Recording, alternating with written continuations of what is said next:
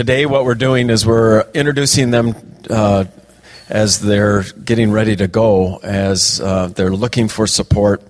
And so this is an introduction of that.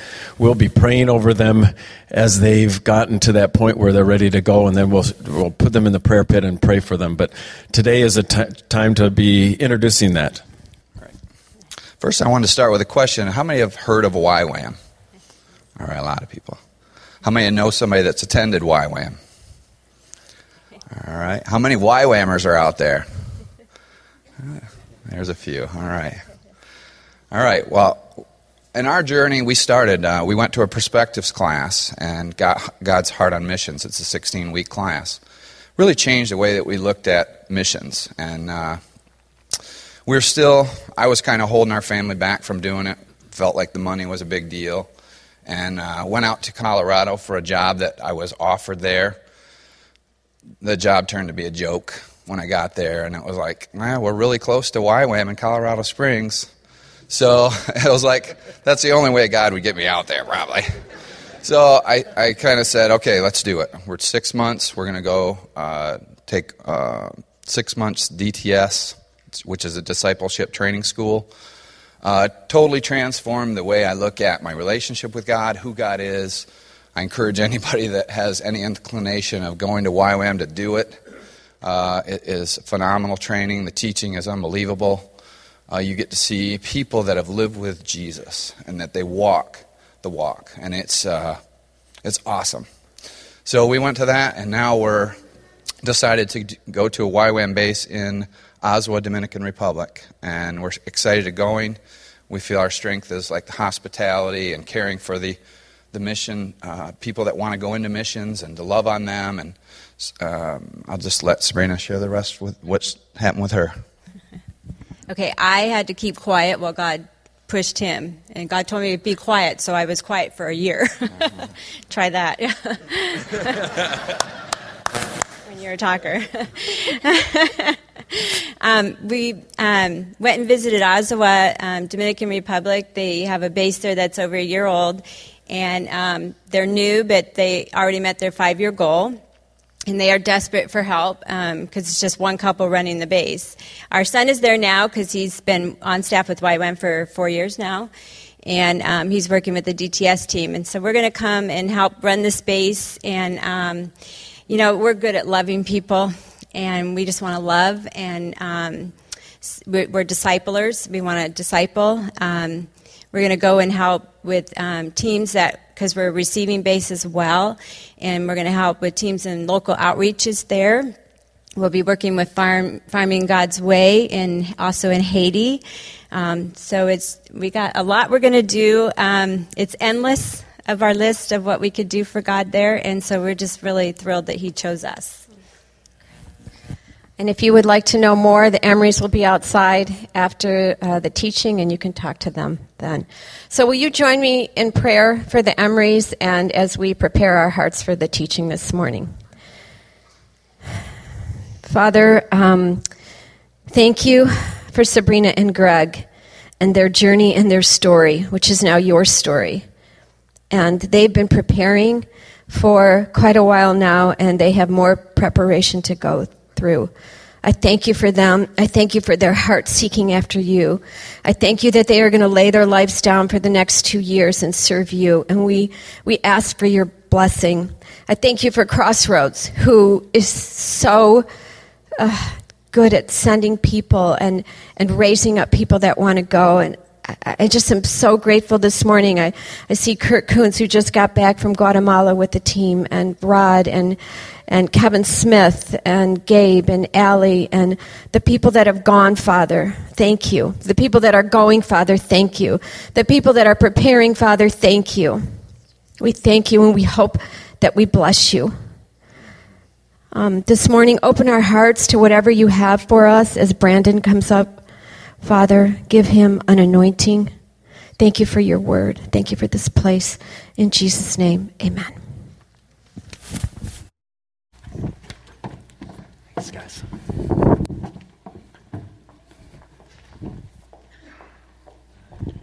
Wow, there is a lot of stuff on here, Will. I am sorry. We're family here, right? We share. My name is Brandon Hirth, for those of you guys who don't know me. I'm one of the pastors here. I work with the students. And I just want to tell you guys from the outset, this is a heavier passage today. At the end of last week, we had Jesus reclining at the table with all of his disciples. They were all together sharing a meal. And by the end of today, we're going to find that Jesus has been betrayed. He's been rejected. They've all deserted him. They've all abandoned him. Peter's denied him. He's being mocked and he's being beaten. It's a heavy passage. But with all dark things, as you go into the dark, you really appreciate the light all the more. And so in the same way that when you crawl through a dark tunnel, you come out and you just so appreciate the sunlight. We're going to dive into some dark areas today. So grab your flashlight, get ready, because we're going to go after it. Before we do, though, I want to say, too, I know a lot of us are just in a dark place today. That dark tunnel feels like your life. I've been having conversations all this week. And if that's you, I just want to encourage you that there is so much hope in this passage. We serve a God who knows what it's like to suffer. And I don't mean knows like in theory or in practice or intellectually he gets the concept. We have a God who has experiential knowledge of what it's like to suffer. Let me give you kind of a silly analogy or example to help you understand what that's about. But I turned 30 a couple weeks ago, and birthdays just don't mean quite as much when you get that old. But 30 is still a big deal. And it means more than just that my age has finally caught up to my hairline. It means that I got a surprise trip to Toronto from my wife. And so before I went to Toronto, I understood Niagara Falls. Like I could tell you some details about it, maybe some trite facts. I could point to it on a map. But I had no idea what it was really like. And now, having been there, having experienced it, I can tell you about the rumble in your chest when you feel the vibration from all that water cascading down. I can tell you where to stand for kind of that perfect picture that's going to hang on your mantle. I can tell you just what it's like to look over the edge and kind of feel your stomach rise up just a little bit. It's totally one thing to know facts, and it's totally another to know what it's really like to experience it. And we have a God who knows suffering, who knows what it's like to have pain so deep that it feels like it's going to cut you in half. And we're going to look at that today. And I want you to take comfort in the fact that if you're in the pit, we serve a God who goes in the pit after us and who went in the pit after us. Oh, it's so good. If you like organization, just to give you a heads up on where I'm going, we're going to be preaching 4 things, okay? We're going to talk about the agony, the cup, the dilemma, and the curse. The agony, the cup, the dilemma, and the curse. And if that sounds hard to remember, it's AC/DC, if that helps you. AC/DC, all right? Maybe the first AC/DC sermon ever preached. So let's hope it rocks, all right? Wow, that was bad. All right. This is a heavy passage. I got to take any joke that I can in early on. So why don't you guys turn with me to Matthew 26, verse 36. Matthew 26, verse 36. Well, you guys are turning there, just to set the stage a little bit of where we are. We've just finished the Last Supper. Okay, Rod talked about it last week. We had the Passover Seder. We've just done that, but Jesus starts doing this kind of peculiar thing where he's there at the Passover meal and he starts looking at some of the disciples and he's like, you're going to betray me. You're going to deny me. All of you guys are going to scatter. And I'm sure the disciples are thinking, this is really weird. Like, what's going on? We'll have to talk to Judas about that betrayal thing tomorrow. Like, I'm not getting it. And so they leave the upper room and they head down and they go through what's called the Kidron Valley. And they come up on the other side and it's the Mount of Olives over there. And now just a little plug for Rod and the Israel trip. You don't have to go to Israel to be able to read your Bible. You don't. And Rod would be the first person to say that. But it's really cool when you can go there and picture exactly what this is like. So if you have any interest in going to Israel, if you have, just any kind of like curiosity about it, please email Rod, ask him some questions. He's taking applications, and it's a phenomenal trip. But as we read this, I just want you guys to picture a little bit of what's going on. So I'll tell you a little bit more about that Kidron Valley. Verse 36. Then Jesus went with his disciples to a place called Gethsemane, and he said to them, sit here while I go over there and pray. And so I want you guys to be able to picture this. So he leaves Jerusalem. Here's all of Jerusalem. And he goes down this little valley, the Kidron Valley, and he goes up that mountain. And from there, he can overlook all of Jerusalem. He sees the Temple Mount. He can see everything going on in the city. It's a perfect place to pray. But when you picture Gethsemane, a lot of times we picture it as this like tranquil garden and it's just Jesus and he's by himself. And I'm in that boat. That's what I thought for a long time. I don't want you guys to think about that when you think about this. I want you to picture Woodstock. I want you to picture a Justin Bieber concert, okay? I'm too young for Woodstock and I've yet to check the Justin Bieber concert off my bucket list, but I imagine it's something similar, okay? That's like wall-to-wall people. And how we know that is this is Passover. And Jerusalem wasn't a huge city, and people would flock in from all over the place. And they didn't have Hiltons, they didn't have sky-rise hotels, so you slept wherever you could. And so Jesus often slept over here. We know that from Luke 21 tells us that they often spent the time there during the Passovers and during the festivals. John 18 talks about how Judas knew exactly where to go because they were often here.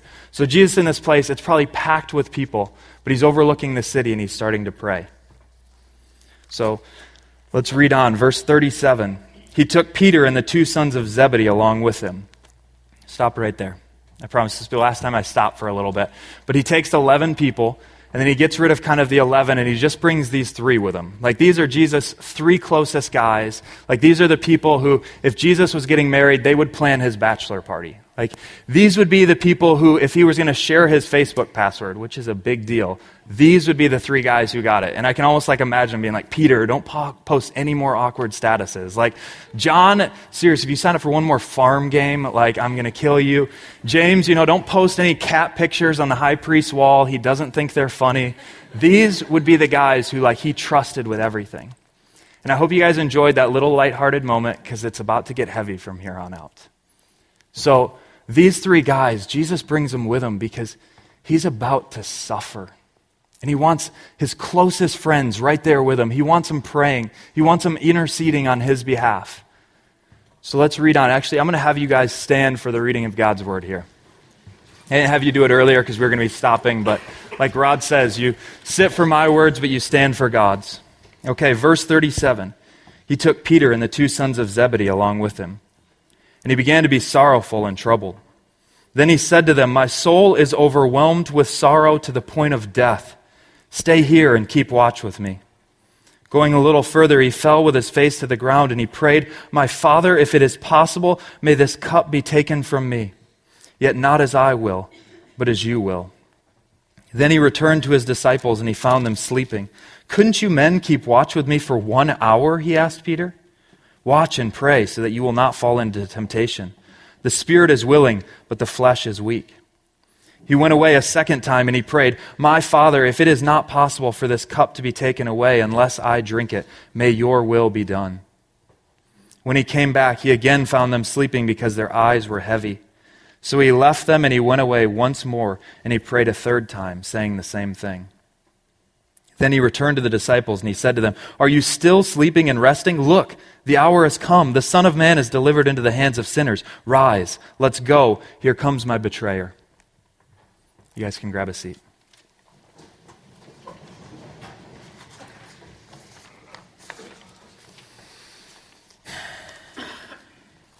Looking back at verse 37 and 38 again, we just read, "He began to be sorrowful and troubled. And then he said to them, 'My soul is overwhelmed with sorrow to the point of death. Stay here and keep watch with me.'" I wonder what that was like for the disciples. To see this same Jesus who had grabbed a cord and he had run through the courts of the temple and he had driven people from it. This same Jesus who was just unflappable in the face of every kind of question designed to trap him up. When people brought sick to him, he just joyfully healed them. He stood eye to eye with demoniacs and was just unflinching. And here's this Jesus suddenly with that like unfamiliar look of just apprehension on his brow. What was it like for the disciples to see Jesus say, "I'm suffering to the point of death"? I think this is a really unfamiliar thing to him, and I wonder why. Why is Jesus suffering this much? What's going on here? We have other martyrs that seem to face their death with much more, I'm just going to say it, like seemingly much more courage or much more just resolution. If you look at Acts chapter 6, we have Stephen. And I'm just going to read it for you guys. Acts chapter 6, starting in verse 11, it says, "Then secretly they persuaded," this is the first martyr of the church. And this is going to share so many similarities to Jesus' story. Then they secretly persuaded some men to say, "We have heard Stephen speak blasphemous words against Moses and against God." So they stirred up the people and the elders and the teachers of the law. They seized Stephen and they brought him before the Sanhedrin. That's exactly what happens to Jesus. Then they produced false witnesses who testified, "This fellow never stopped speaking against the holy place and against the law. For we have heard him say this place and this custom that heard him say Jesus will destroy this place and change the customs Moses handed down." All who were sitting in the Sanhedrin looked intently at Stephen, and they saw that his face was like the face of an angel. So here we have Stephen. He's being accused. He's about to be stoned, and his face is just perfect peace, tranquility, comfort. It's angelic. And we see that with other martyrs, too. We see it with even non-Christians, Tibetan monks, Japanese kamikazes. I mean, suicide bombers that seem to face their death with just like excitement almost. And then what do we do with that with Jesus in the garden, agonizing to the point of death? I'm going to ask a question. It's awkward, but is he just being kind of like a wuss here? Is he being spineless? What's happening? And I hope that sounds really weird to you. And anytime that sounds weird, you have to ask, what's different? What's different about Jesus' death? Sure, he's going to die a painful, horrendous death. And he's going to be a martyr just like these people. But there's something very unique. You see, Jesus' death is unlike any death in human history. Unlike any one. There's something qualitatively different. And I don't think Jesus is shying away from the physical pain like other people would be. Jesus isn't in the garden just with it down on his knees just saying, "Jesus, or God, if there's any way, let these nails pass from me." That's not what he says. Matter of fact, I don't think Jesus is thinking about the physical pain at all. I don't think he relishes it. He's not a masochist. But there's something far worse, something far more dangerous, something far more terrifying to Jesus than the cross even. It's the cup. It's the cup. That's what he's afraid of. And so that's the C. That's the first thing. We looked at the agony of Christ. Now we're to the C, the cup. Verse 39, Jesus says, "My Father, if it is possible, may this cup be taken from me." Verse 42, "My Father, if it is not possible for this cup to be taken away unless I drink it, may your will be done." Verse 44, "So he left them, he went away once more, and he prayed a third time, saying the exact same thing. My Father, if it is possible, let this cup be taken from me." So what is this cup? I think for a long time I've gotten it wrong, and I've just thought, oh, this is an analogy for the cross, or this just represents the responsibility that Jesus has before him. There's something so much more. This is why it's so important to know your Old Testament, because in the Old Testament, the cup means one thing. Turn to Jeremiah 25. Jeremiah 25. The cup is always the cup of God's wrath. Jeremiah 25, starting in verse 27. I'll start reading, you guys can catch me. "Then tell him, this is what the Lord Almighty, the God of Israel, says. Drink, get drunk, and vomit, and fall to rise no more because of the sword I will send among you. But if they refuse to take the cup from your hand and drink, tell them, this is what the Lord Almighty says. You must drink it. See, I'm beginning to bring disaster on that city that bears my name." Skip down to verse 33. "At that time, those slain by the Lord will be everywhere. From one end of the earth to the other, they will not be mourned or gathered up or buried, but will be like dung lying on the ground. Weep and wail, you shepherds. Roll in the dust, you leaders of the flock. For your time to be slaughtered has come. You will fall like the best of rams." I could read on, but I'm going to stop there. The cup of the wrath of God is a terrifying thing. God floods the whole earth, killing almost all of humanity and all of just creation. And it does it because he says he's remorseful. He's not even the wrath right there. He's just remorseful that he made mankind. The cup of God's wrath is a dreadful, incomprehensible, beyond terrifying thing, and that is what is bringing Jesus to tears that are falling like, or to sweat that's falling like drops of blood in the garden. It's a horrendous thing. And I want to say something to you guys that many of you guys probably haven't thought about. You probably won't like me saying it at first. But we emphasize the cross, and rightfully so. And it's the cross. It's all about the cross. It's what we sing about. It's what we talk about. It's what's on our jewelry. And like I said, rightfully so. But Jesus Christ did not save you because he died on a cross. Jesus Christ didn't save you because he died on the cross. There were hundreds of thousands of people that died on crosses in the Roman world. One ancient historian said it was as many as 2,000 in a day. Others said by AD 50, it was about 500 a day was the average. Jesus dies with 2 people being crucified on either side, and they didn't save us from anything. It's not the cross that saves us, it's the cup. It's not the cross that saves us, it's the cup that Jesus drank. He did what no one else in history could do. You see, I can't drink the cup for you because I've got my own cup of wrath that I have to deal with. And you can't drink it for him because you've got your own cup. But Jesus Christ was pure, perfect, fully God, fully man. And he had no cup in front of him. It was empty. And he looked at the Father, and he allowed the Father to pour all of the wrath that was due on every single one of us in this room, in the entire world. And he looked at that terrifying cup. And Jesus brought that to his lips, and he drank it for us. All the wrath, all the terror that was meant for each and every one of us, he drank it. We're saved because of the cup.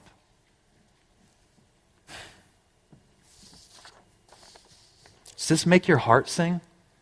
Do you understand why this is called the good news? You don't have a cup in front of you. It's empty. And if you really understand this one thing, if we really understand this one thing, it'll change everything in your life. And I think sometimes we miss it because of this little thing. Some of us stop and we think, you know what, yeah, that's great. It sounds really good, but I'm not so sure that I believe in a wrathful God. I'm not so sure that I buy this whole God has to keep people accountable for their sins and for their wrongdoing. And the argument goes something like this, okay? I understand that as humans, we might need to, if someone wrongs me, I might need to hold them accountable. We do need to put people in jail. We need to have consequences or else there's chaos. But God should just transcend that.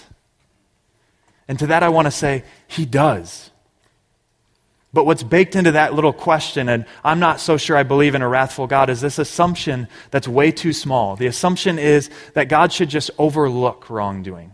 He should just say, oh, I look down and I know you're pretty good, and I'll just overlook those shortcomings. It's not a real big deal. I hear this from people all the time. And it's tempting to believe it.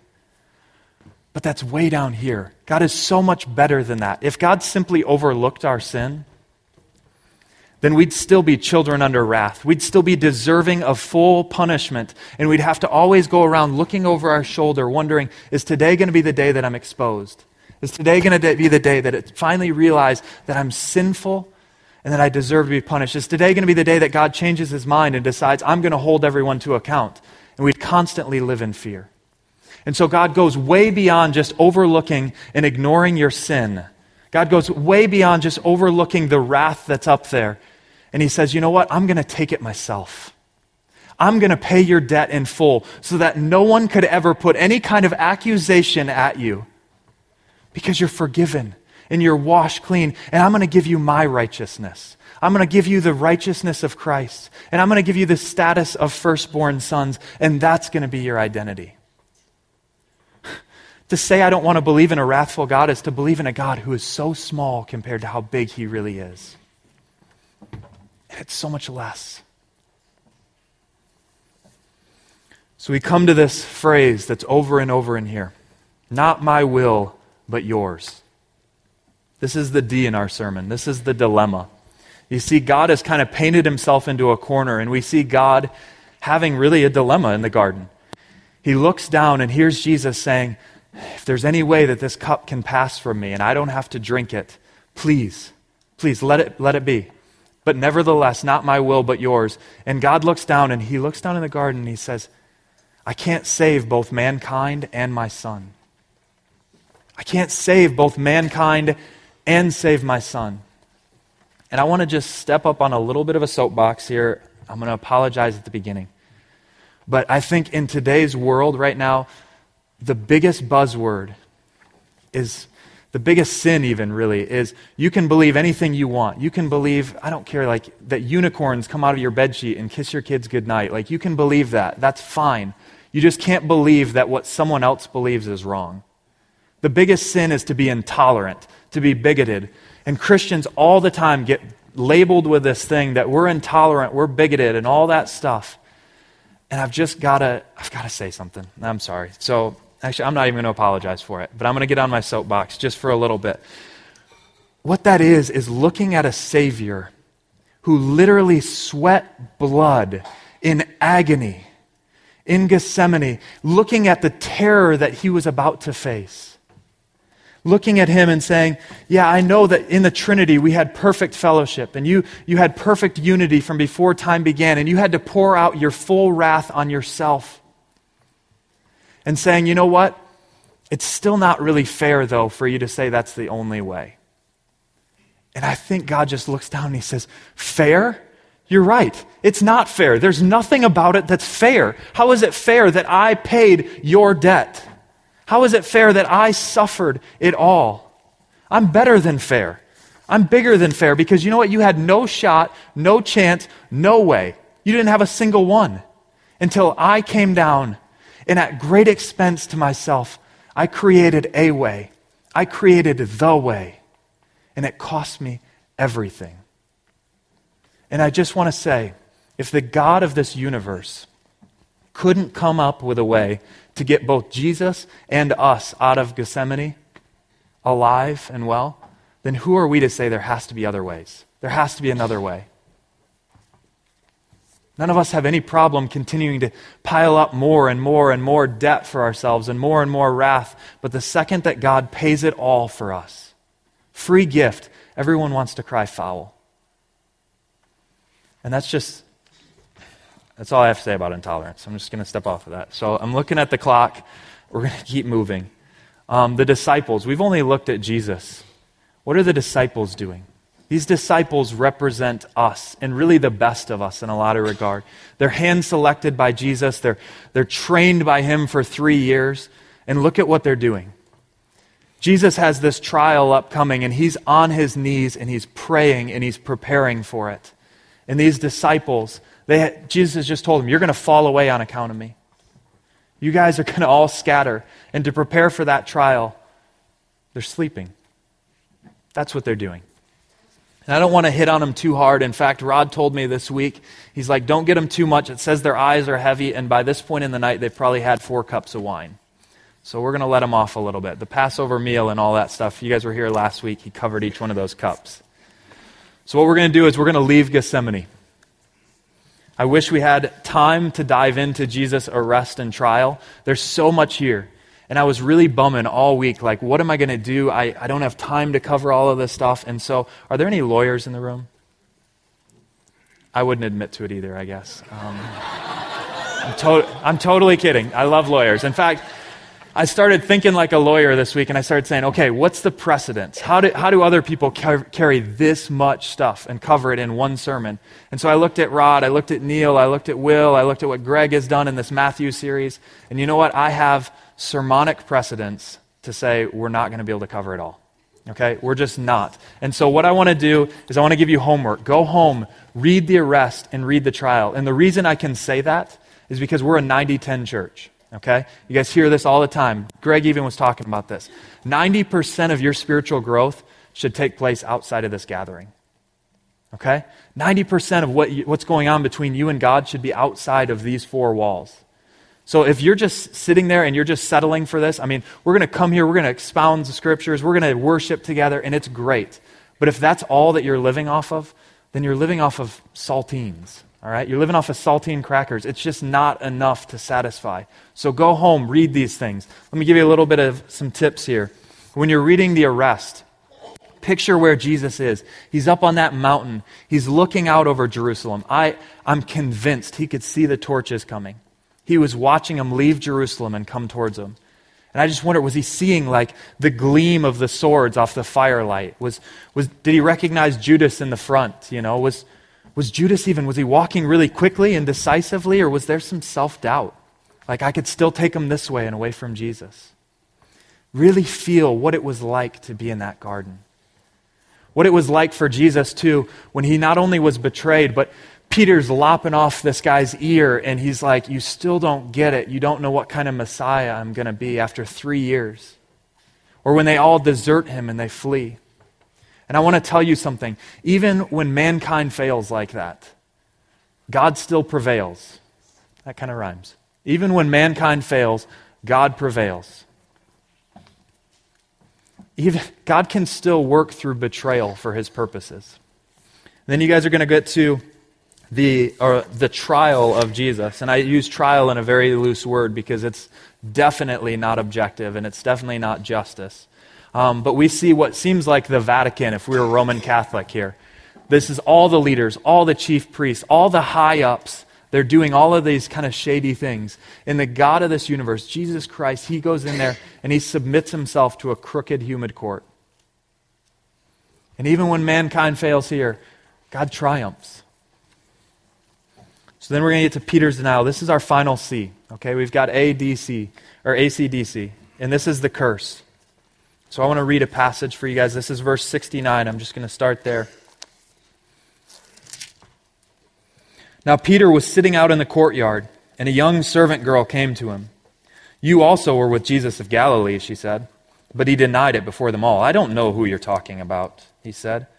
Then he went out to the gateway, and another slave girl came to him and said to the people there, this fellow was with Jesus of Nazareth. He denied it again with an oath. I don't know the man. After a little while, those standing there went up to Peter and said, surely you're one of them. Your accent, it gives you away. Then he began to call down curses, and he swore to them, I don't know the man. Immediately, a rooster crowed. Then Peter remembered the word Jesus had spoken, before the rooster crows, you will disown me 3 times. And he went outside, and he wept bitterly. This trial of Jesus is going on in one area, and Peter's got his own trial of another kind. But it's important to see who each person is before. Jesus is before the highest authorities in the land, and he's holding up. And he's being strong, and he's being courageous. And Peter is before the lowest of the low. If we look at who it was, and I'm sorry, ladies, right now, I'm just going to say, but that world was incredibly sexist. And women just did not have the social status of men. And beyond that, this girl, in the first 2, it's a slave girl. It's literally the lowest of the low in that society, and I think it's meant to be that. Jesus won't buckle underneath the highest authorities, but Peter just crumbles before the nobodies of the world. And even more than that, when we look at how many times he does it, 3 times he does this. And it's kind of like baseball, 3 strikes and you're out. Like, you can swing once and you can miss, and it's kind of like, oh, it's excusable, you're still in it. But after 3 times, it's like, it's definitive. You're out, Peter. You've blown it big time. But each one of these 3, too, it changes as we go along. He ratchets up the intensity of each one. In the first one, in verse 70, he just denies it. I don't know him. Verse 72, he swears it with an oath. I swear to you, I swear on whatever it is that he swore on, I don't know the man. And by verse 74, he's called down curses. And for a long time, I read this as curses on himself. And some of your Bibles might say that. I'm telling you, I started doing some work in the original language on this. This in Greek, I'm nerdy, but this in Greek is anathematizo, okay? And what it means is to pronounce anathema on someone, to pronounce a curse, to basically say, damn you. This word right here, when you're going to curse somebody or you're going to put a curse on yourself, it usually always has on himself. And so most scholars nowadays don't think Peter's cursing himself. Who does that leave for him to curse? Jesus is more than likely right in there being tried, and Peter is saying, I don't know the man, I don't like the man, you know what, damn him to hell. This is the rock that the church is going to be built on. And we see him crumble. And in a lot of regard, it's it's sort of good news. Because if our Bible teaches us anything, it teaches us that when mankind is at the wheel, when mankind is controlling things, we crash it every time. Israel longs for a king, and they put a man in charge, and that man leads them into idolatry and all kinds of different junk. God marries Israel in the desert, and they immediately start going after all kinds of different lovers and gods and nations. Mankind constantly blows it. And here we are at the moment of salvation, the biggest moment in human history, and all of mankind, even the rock, has crumbled. All of mankind's gone, and it's just Jesus alone. And I think that's good news. And so what I also want to do is, when you look at Peter's crumbling here, there's three things, right? He denies it 3 times. And that should immediately bring us back to not only the temptation of Jesus, where 3 times Satan tempts him, but also, even more recently, to the garden, or to Gethsemane, where Jesus 3 times is tempted to not drink that cup, and 3 times he overcomes it. And I want to go there real fast, but I want to look at how John introduces it. John 18:1 says, when he had finished praying, Jesus left with his disciples. He crossed the Kidron Valley. On the other side, there was a garden, and he and his disciples went into it. Why a garden? Why is that important? Gethsemane means place of the olive press. Okay? I've been there. It's a garden in like the loosest terms. And in fact, most of these things, they don't call it a garden, most of the people, but John deliberately does, and we have to ask why. And this is where it is so key. You can't help but read this passage and think of the Garden of Eden. And in the Garden of Eden, we see God makes mankind, and he leaves them alone in the garden. And they're alone in the garden with just Satan, and God has said to them, obey me and you'll live. He puts the tree in front of them, and he says, obey me and you'll live. And they blow it, and they fail. And really, that's the message of all throughout Scripture. God continually says, Deuteronomy 27 and 28, obey me and you'll live. Disobey and you're going to die, and we constantly blow it over and over again. And then we come to this garden, and the disciples all fall asleep, and they leave Jesus alone. And God's there, and God puts a tree in front of Jesus. This time it's a cross, and he says, obey me, and you'll die. Obey me, and you'll die. And Jesus does what we never do, and Jesus obeys. And Jesus goes to that cross, he grabs that terrible cup, and he drinks every single drop of it. Do you guys know this Savior? Do you know him? We're going to close now. And rather than pray for all of you guys, I'm going to give you guys a little bit of time. I'm going to give you some time to just spend with God here. Will and everyone can come back up. We have the communion table set up, and you guys are free to go get it whenever you want. But when you do, I want you to taste that sweet juice. And I want you to think of everything that it represents. New life, forgiveness, salvation, grace, love. It represents every bit of it. But after you're finished drinking it, I want you to do something. I want you to look at that empty cup in your hand. And I want you to remember that there's a cup with your name on it that stands empty today. The cup of God's wrath. And it's empty because Christ drank every awful, agonizing drop of it. Let me give you some time.